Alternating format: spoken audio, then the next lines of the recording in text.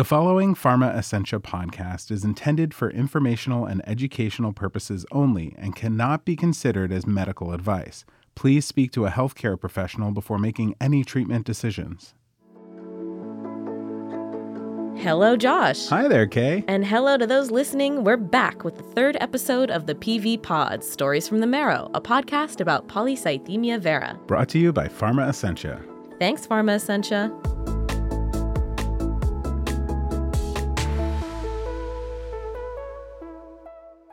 In episode 2, we spoke with Nick Napolitano, who gave us some great personal insight on what it's like living with PV. Nick told us about what it's like receiving a PV diagnosis and how it impacted his mental health. He also shared with us ways he's managed the stress of PV, like communicating with your doctor and leaning on your community. So we've talked to an expert on PV and a patient with PV.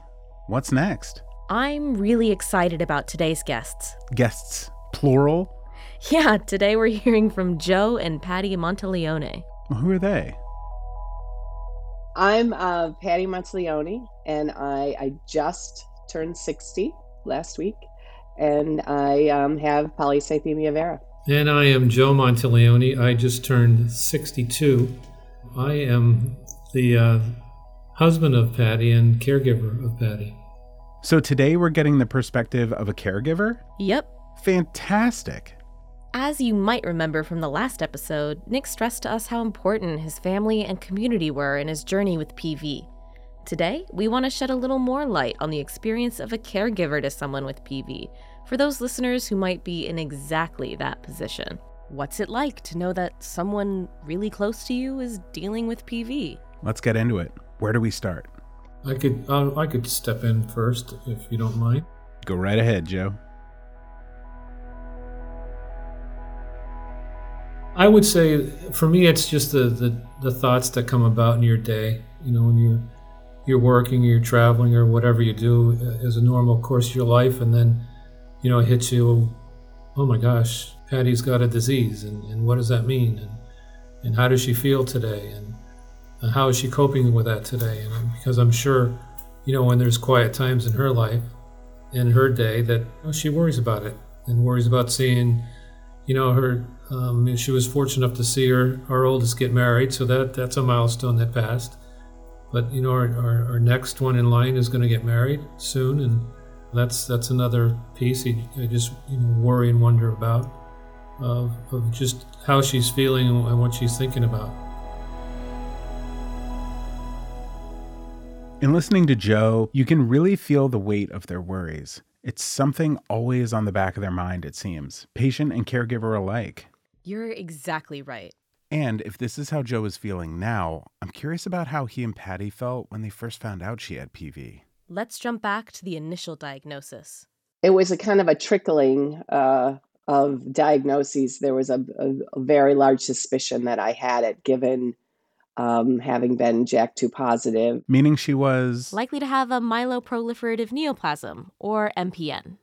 And my blood count suggested such. I was told before the bone marrow biopsy that I had some form of an MPN. We didn't know which one, and it was just all very new. And he kind of went through, well, you know, you could end up needing stem cell transplant, kind of giving me the worst case scenarios of the disease course. And I was like, oh. I was in the examining room by myself. He walks out, and I just burst into tears. And then the bone marrow biopsy did prove out that it was polycythemia vera. I really don't like the thought of hearing worst case scenarios. It's a pit in my stomach. How did Joe take all this?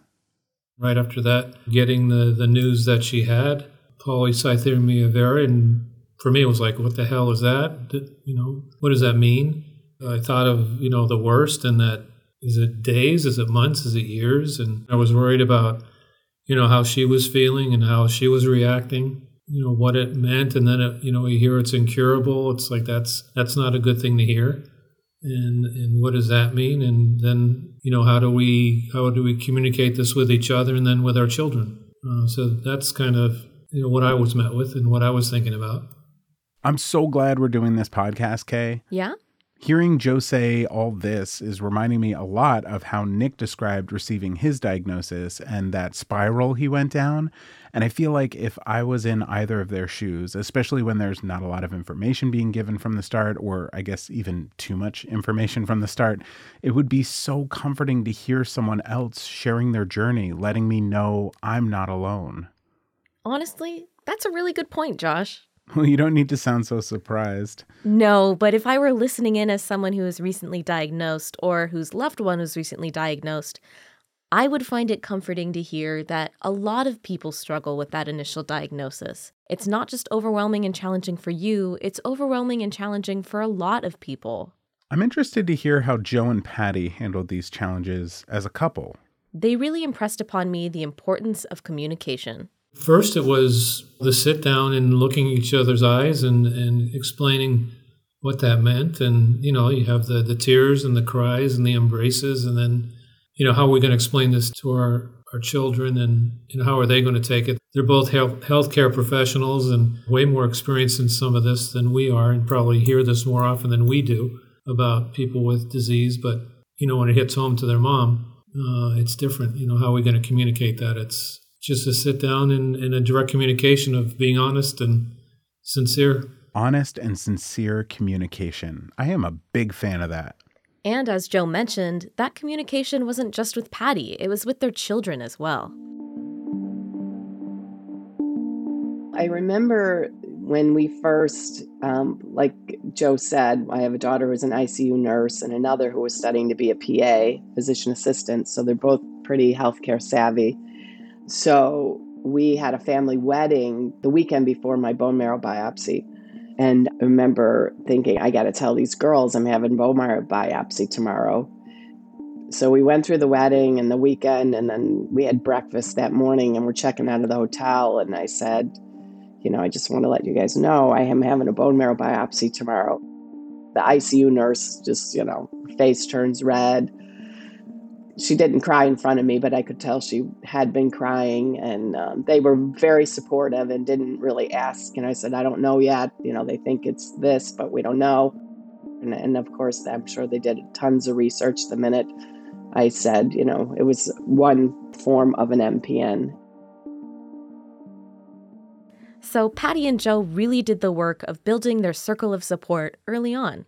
Which is really impressive, especially approaching that on a wedding weekend with so many emotions flying around. It can feel burdensome talking about things like this, but it's so essential to build that support circle. It can make all the difference. Exactly. And that goes for communicating with your doctor as well. Oh, right. How did Joe and Patty build their relationship with their doctor? Was it a positive experience?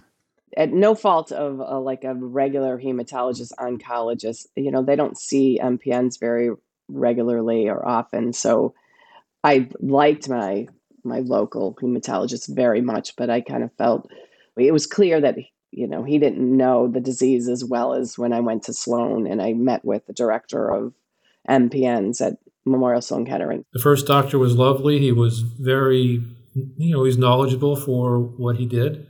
But like Patty said, we knew, quickly that we needed to go and get a specialist. So this is something that's difficult, but it's important to mention.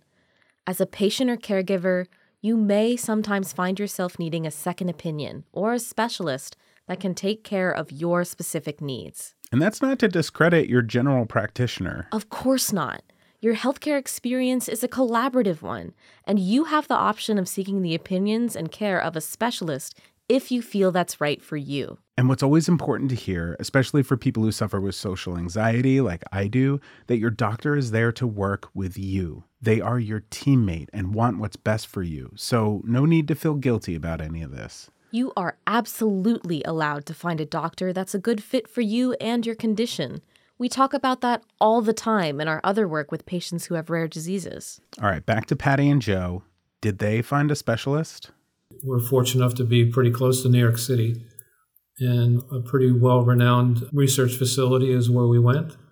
I have a very good relationship with Dr. Morrow. I find him to be incredibly bright and engaging and empathic and very thorough. I mean, he spends time with me, answers my questions, and I think he's pretty pragmatic in the way that he goes about and very thorough in the way he goes about treating me. So I couldn't say enough about my relationship with him. I'm so happy with my experience thus far. That specialist, he was, like Patty said, very pragmatic, very open. Let us record the sessions that we had so that we didn't want to miss anything. He asked many, many questions of us and how we felt. What did we have in mind to ask him? He was an open book to it. And then when we went home and listened to the recording, we had many more questions for the follow-up visits that we asked him, and he was very open again. So the specialist was very good, as the facility was. Oh, I'm so glad to hear Patty and Joe found a situation that worked for them. Yes, and there's something that Joe mentioned in there that I think is fantastic.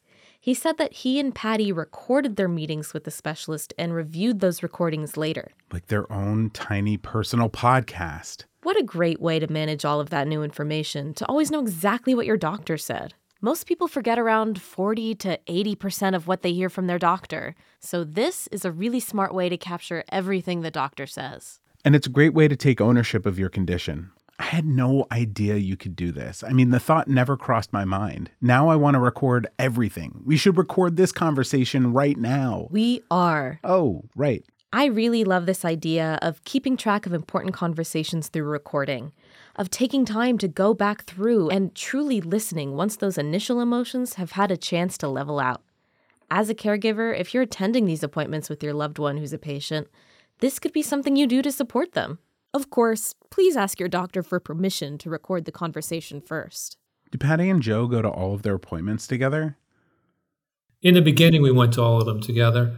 And then it was during COVID, we did it at home. So we were both locked up in the house, so you had to do them together. COVID era telehealth appointments. What an innovation. But now I think we've kind of are able to, I'll do it on my own and record them or whatever. And I would imagine, and I'm stable, so we're not anticipating anything. So, but if there were any changes, we would do it together. Absolutely. Here, Patty mentions another perk to recording your appointments. If your loved one or caregiver can attend an appointment with you, whether it be because of your work or kids or just life in general, a recording of the appointment allows them to actively participate when their schedule allows. Like when we used to record TV shows on our VHS tapes to watch them later. I grew up with streaming services, Josh. Kids these days. Sounds like it's time for a quick break. After that, we'll be back with Patty and Joe talking about her life after her diagnosis. They discuss stress management, the importance of community, and more.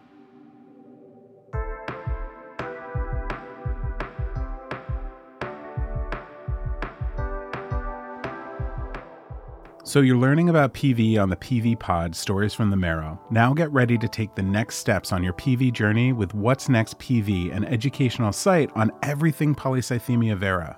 Knowing what's next can help inform the decisions you and your doctor make about the future and is important to your health. What's Next PV can help you understand test results, set goals for the management of your PV, and make a plan to advocate for yourself. Check out www.pvbonemarrow.com to learn more.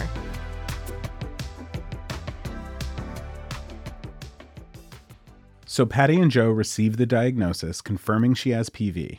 Yes. They find a doctor that fits their needs, they record their appointments, they ask questions. It seems like they have a really great structure and order.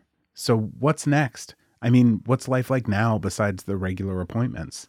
I had a similar thought, so I asked Patty and Joe what became immediately clear to them after the diagnosis.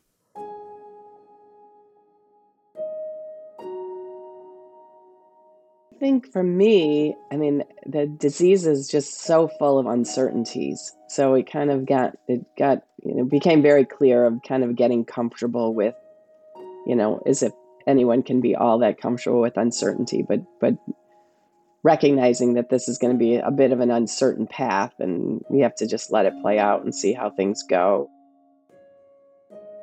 Yeah, what I became aware of was the unknowns. There was a road of unknowns to be concerned about, and what would the treatment look like? It was almost like you were like a petri dish of different things. Let's try this or try that. So it was, those kinds of unknowns. It's almost things that can't be made clear. Like you just don't know how your course is going to progress. And if it will progress into something more serious, or will it be an easier road? And so you just kind of don't know. We don't know from day to day how things are going to evolve. Some people can live for decades, and some people might have an event and,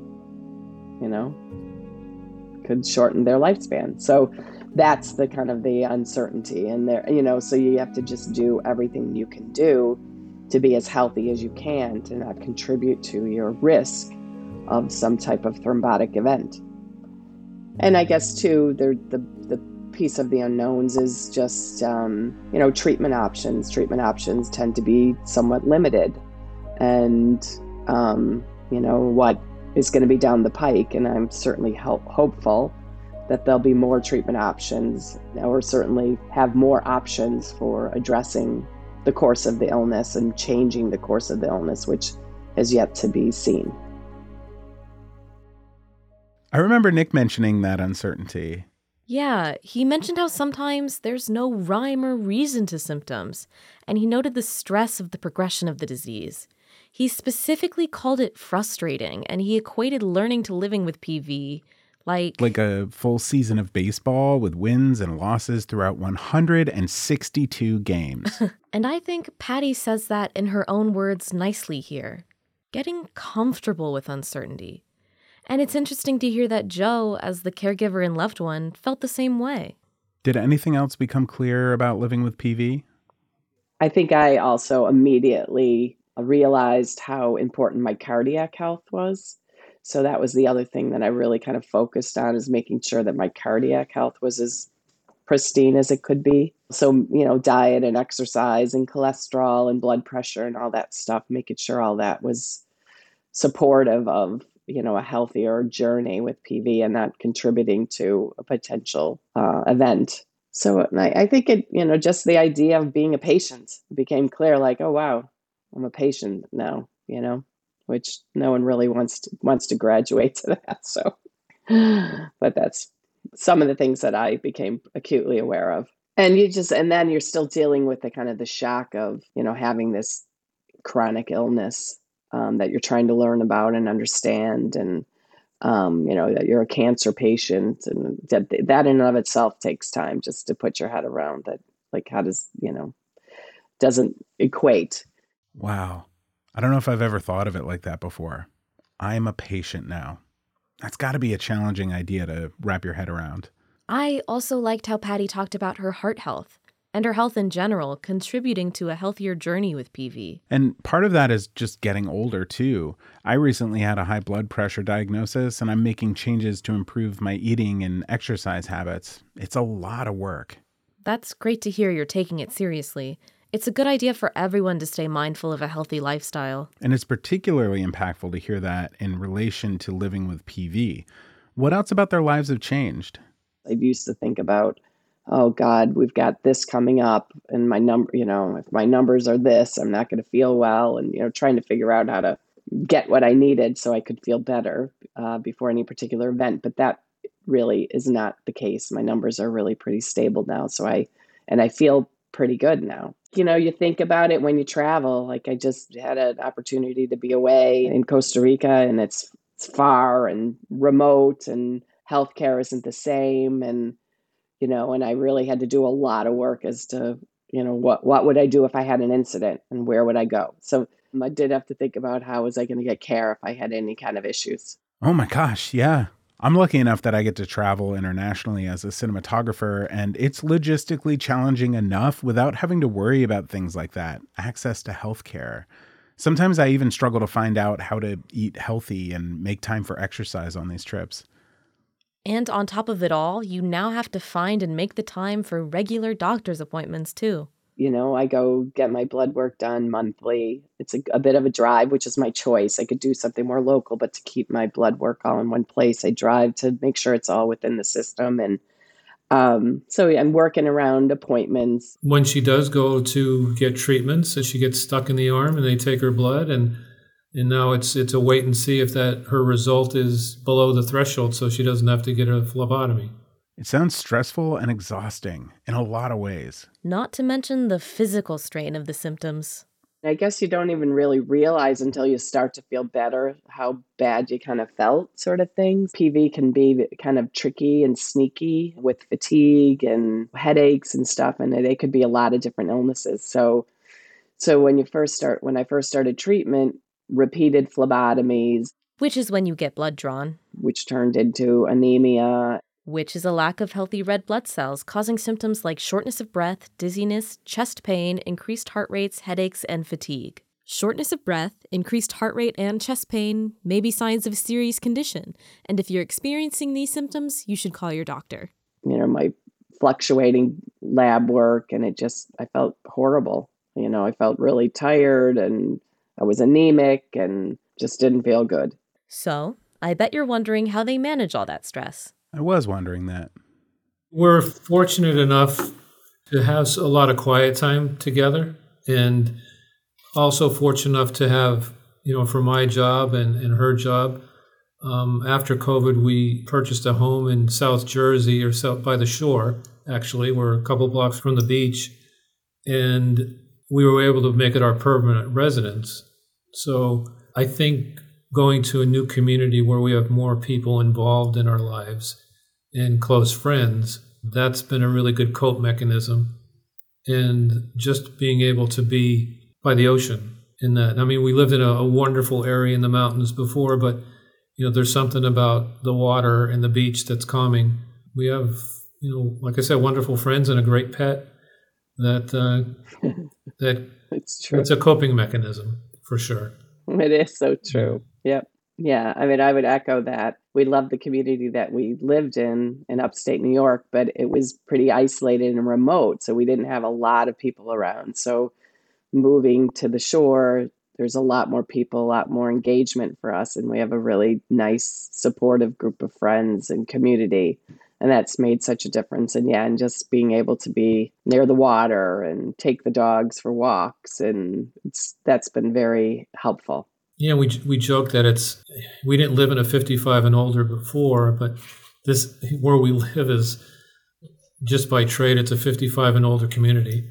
And there's a lot of people that have different ailments and different illnesses in their life. And it's like showing each other your battle scars every day. And everybody has a story to tell, and everybody can commiserate with each other and be empathetic with each other's ailments. Oh, that's really interesting. Yeah, we've described community in the past as doctors, caregivers, advocates, and other people with PV.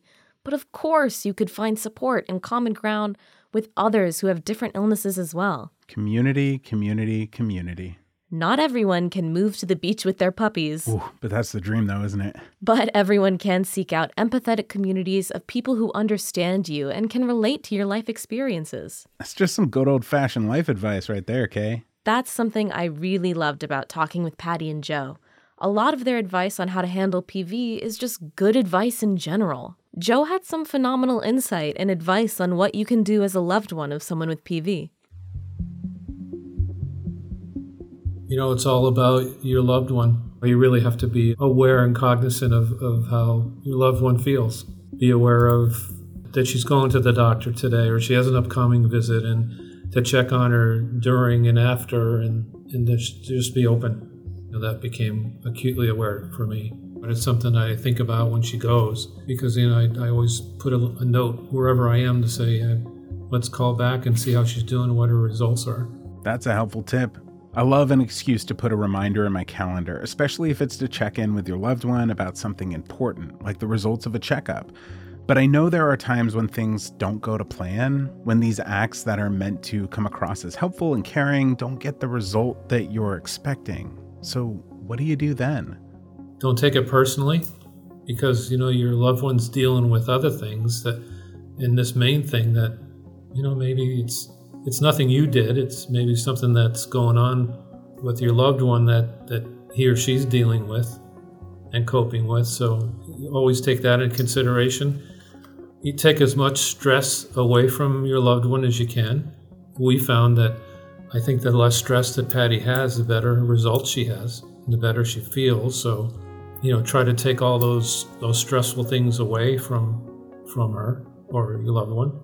Wow, this is so thoughtful. He's showing us what it looks like to live up to what he said earlier. It's all about your loved one. This is it. Joe mentioned taking away stressors. What are some of those ways you can help alleviate stress for your loved ones? What does that look like? It looks like take the garbage out. It looks like, put gas in the car. Do those tasks that, you have to be told to do sometimes. That's what I mean about being predictive. Yeah, it's just those little things in life and those connections about being there. Don't be asked to do something, I guess, is the easy way to put it.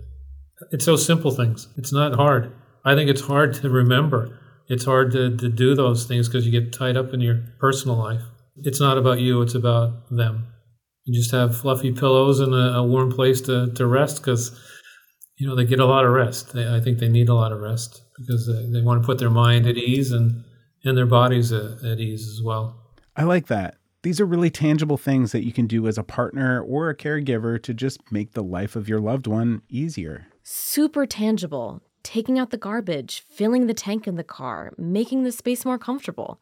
It might seem small, but when you add up all these little acts of service, it can make a huge difference. Again, that's just good relationship advice in general. And he's not even finished. Back to Joe. Have positive social interactions with people.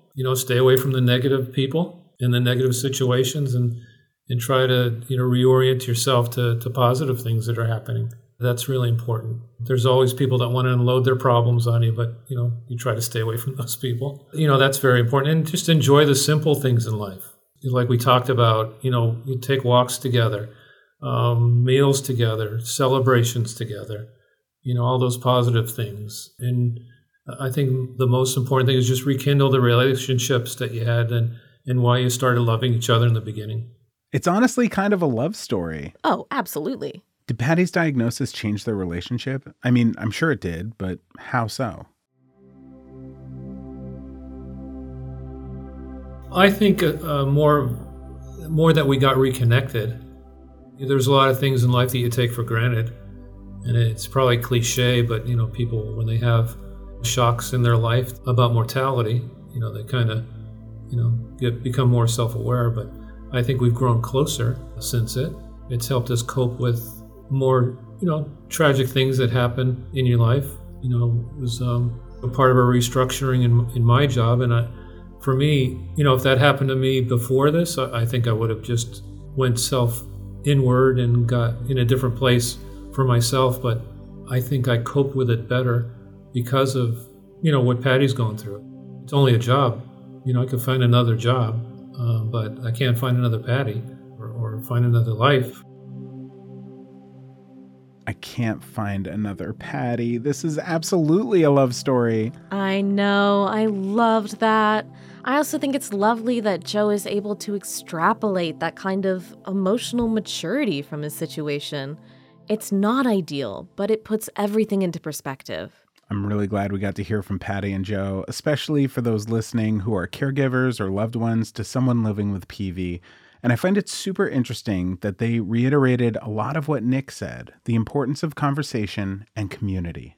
Me too. We really had a great conversation, and conversations like this make me even more excited than I already am to talk to other people in the PV community. I can't wait to see who's next. Next time on the PV Pod. Oh, we're already at the outro? Didn't you hear the music?